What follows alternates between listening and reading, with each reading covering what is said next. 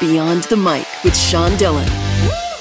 We're joined on the start line by a first-generation Italian-American who was named one of the most influential business leaders in Colorado. His father urged him on his deathbed to tell our story. So he did. In Cobblestones, Conversations and Quirks, we welcome founding and managing partner of Berg, Hill, Greenleaf, and Ruscetti, author Giovanni Ruscetti. Thank you, Sean. How are you? Thanks for having me on. Absolutely great, Giovanni. Let's go beyond the mic. What did you think your family's heritage was before and after your father urged you to tell our story? You know, I grew up with this identity of being Italian-American with, my name, obviously, and my parents are immigrants, and having all these experiences of doing things that Americans didn't do, like learning how to make wine and prosciutto and cheese and stuff like that. But I didn't really understand a lot of my father's stories about where he was from, how he grew up, how World War II impacted him, until I went to Italy for the first time in my life when I was 46 in 2013. And a lot of his stories, Sean, came to life at that time, and they all of a sudden had context. And I was able to now relate to the things he told me, simple things like, how they would have to chop wood at age 10 and take it down 6 or 7 miles to the next town and sell it for either things that they needed back in their little town or for money. And then they would have a sandwich and a glass of wine. He was 10, mind you. And then they would have to walk back. None of those stories really meant much to me until I was there.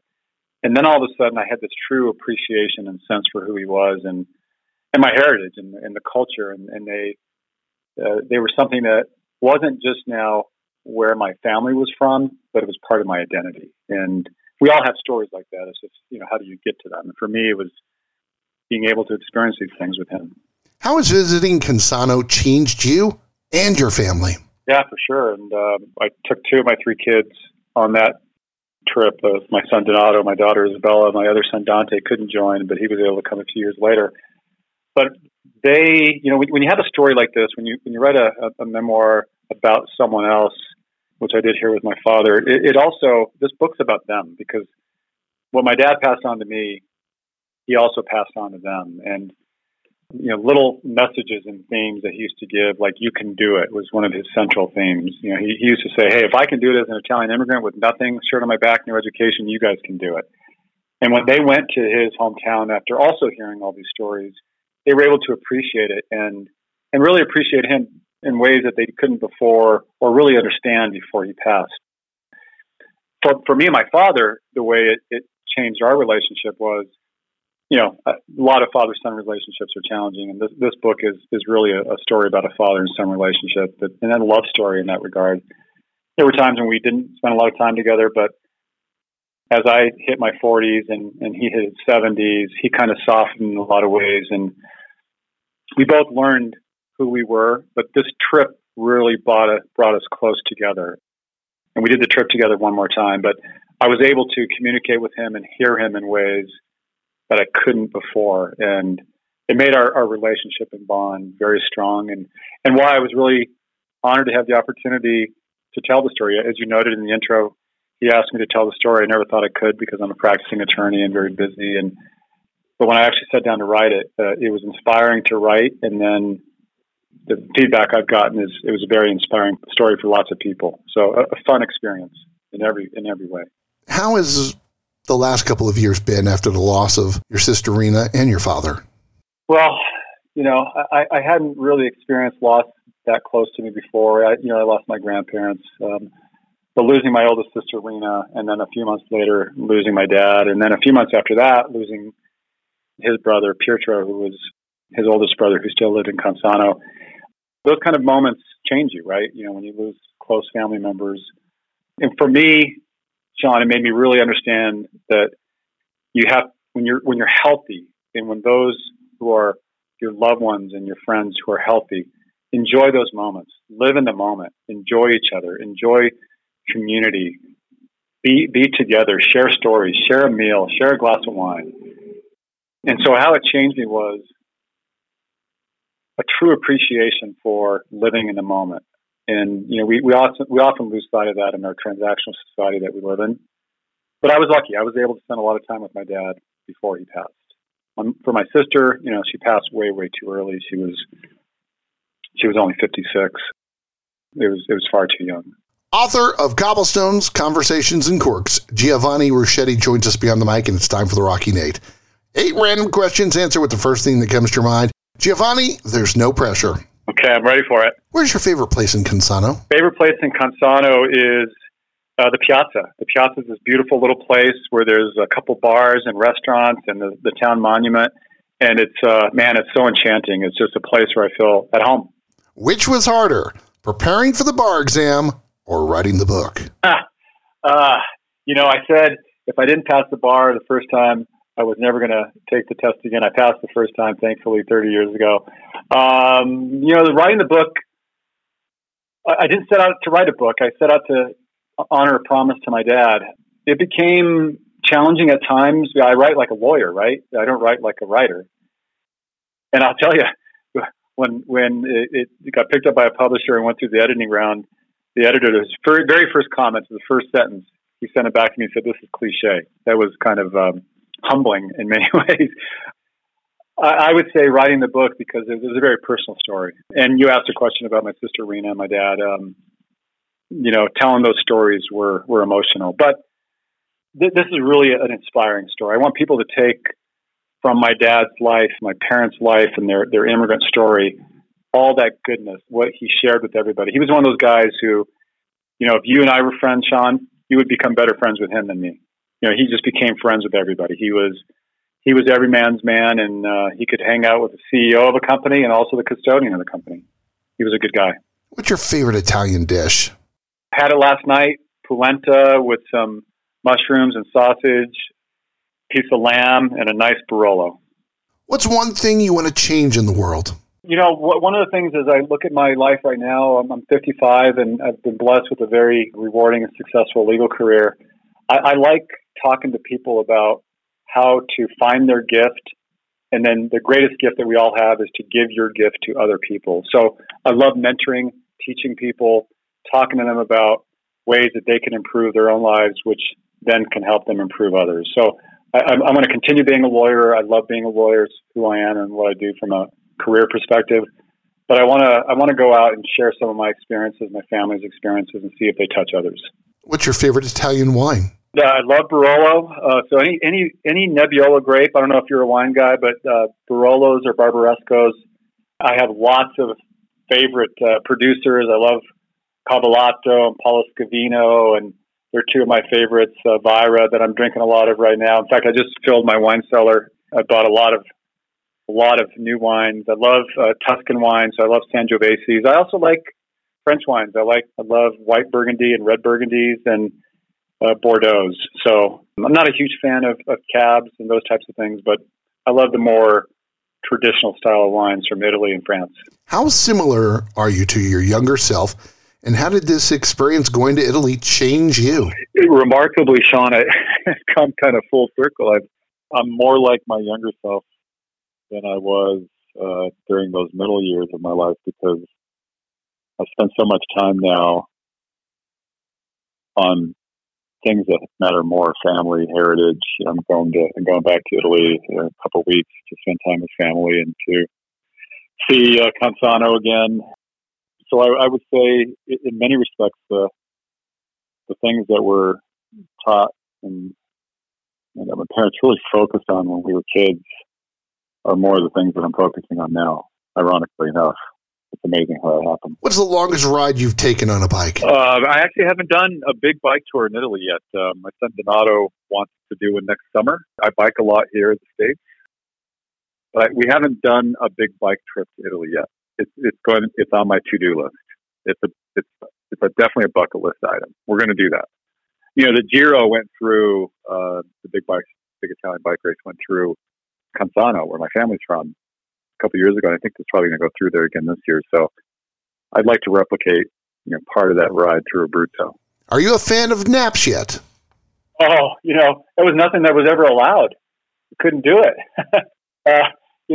My dad, one of the things he did was, we were always working, and I did that as a youngster. But now Yeah, I like my little 5 or 10 minute nap. Pick me up in the afternoon. I don't mind that. If you're enjoying these conversations, please check out another Beyond the Mic episode to find more actors, artists, and people you need to know. We'd also appreciate a like and subscribe on the Good Pods app. Author of Cobblestones, Conversations, and Corks, Giovanni Ruscetti joins us Beyond the Mic. It's time for the back half. In this book, your uncle says, they don't buy lamb or cheese for me, but that's okay. He goes up, introduces himself, and offers to bring them cheese, the best pecorino cheese in the valley. How do relationships in Italy seem to have more significance than in the U.S.? It's an amazing cultural and lifestyle thing. I think that people there really value relationships. Not that we don't here. I mean, obviously, I don't want to stereotype things, but there so much is based on people, their relationships, communicating with each other. And I talk a lot about in the book about the things like La Passeggiata. Just watching that phenomenon happen is an amazing thing. I'm really looking forward to seeing it again in a couple of weeks. But just, like my uncle, he had this charm about him, and he wanted to have people appreciate what he was creating, and they're all that way. And this is especially true for the smaller towns. Milan and Florence and Rome and the bigger cities. They're big cities, but when you go to these smaller communities, it's all about the people and what they produce, and they produce their own. It's truly farm to table kind of communities, and everyone is so proud of what they do. And I think that's something that I'd love to see more of that here in the United States. We see some of it, of course, but I'd love to see more of it. Giovanni, what's the one story of your life that you want your kids to know that changed you into the man you are today? Well, that's a good question. I think the one thing that has framed me the most is really watching my father and my grandfather and my mother, just the people that were the immigrants that came over in the 50s and 60s, how hard they worked, how much they appreciated and were grateful for the things that they had. They didn't have a lot. In the book I talk about that one, it was a Christmas, and I don't know the exact year, it was like maybe 1975. My dad was working 3 jobs, and this was right before all of the hard work that he was putting in really started to pay off. And this is a story that many families can relate to, and this is why I think the book a lot of people connect with. My dad had this it was a pink plastic piggy bank that had a bunch of coins in it, and I remember very distinctly, me and my 3 sisters and my mom and dad sat around the kitchen table. They cut it open, like $35 of coins fell out, and my dad told my mom in Italian, okay, this is what we have for Christmas this year, for all the food and the gifts. And, that's obviously poverty level, but we didn't know it. And that was because my parents were so grateful for everything that they had. And gratitude is the one thing that I think we all can, if there's one thing that we could all focus on more, it's gratitude. Appreciate what you have and what you don't have. And I'm a big believer, the more grateful you are, the more you're going to have to be grateful for. And that came from indirectly. My dad was teaching those lessons without using the same kind of words that I did. So gratitude is definitely the one thing. They appreciated everything they had and they worked for. And we take so much, we have so much more here, right? We take so much for granted. And, since I last spoke to you, Sean, I've been contacted by so many people across the world now who've read the book that had little things like the story I just told you touch them. And so it's been a remarkable experience. I've really enjoyed the process. It's time for One Big Question with the author of Cobblestones, Conversations, and Corks, Giovanni Ruscetti, Beyond the Mic. If you could have one more moment with Rena and your father, what would you want to do with each of them? It's a deep question, and part of my brain is taking me through superficial things of things that we would do and where we would go. But honestly, I would love to just sit down with both of them, have a nice meal, nice glass of wine, and just, talk about all of the wonderful times that we had together. Because life is fleeting. And, I could take my dad fly fishing again. I'd love to go play cards with him again and play and do those kinds of things. But really, it's just I'd love to have one moment to sit down and just share another meal and a glass of wine with them. I fully believe they're both sitting down watching the success of the book, which is doing amazing right now, #1 bestseller on a number of Amazon lists. But I'd love to have that moment here with them in person, and so they can see the book actually come to life and their stories come to life. I'm an archivist of stories. Every conversation I have on this series is a archive of what people were feeling, and your story is so deep and so meaningful. And from a brother who lost his sister, the loss of Rena touched me all over again because I lost my sister to cancer when she was 19. So it was a very relatable story to me. I'll tell you one story. A lady reached out to me from Perth, Australia, who I didn't know her. Her family's from the same small town in central Italy, and there's a story in the book where I write about a little boy who was blown up during World War II when he went to pick up what he thought was a toy that had been dropped by an airplane, and it was actually a bomb, and it killed him. And she wrote me and said, that was my great uncle.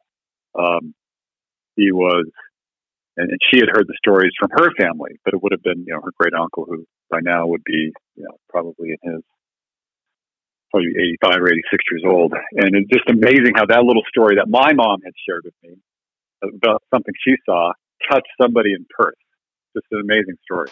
Amazing story. He feels at home at the Piazza in Canzano, loves mentoring, and wants you to read Cobblestones, Conversations, and Corks.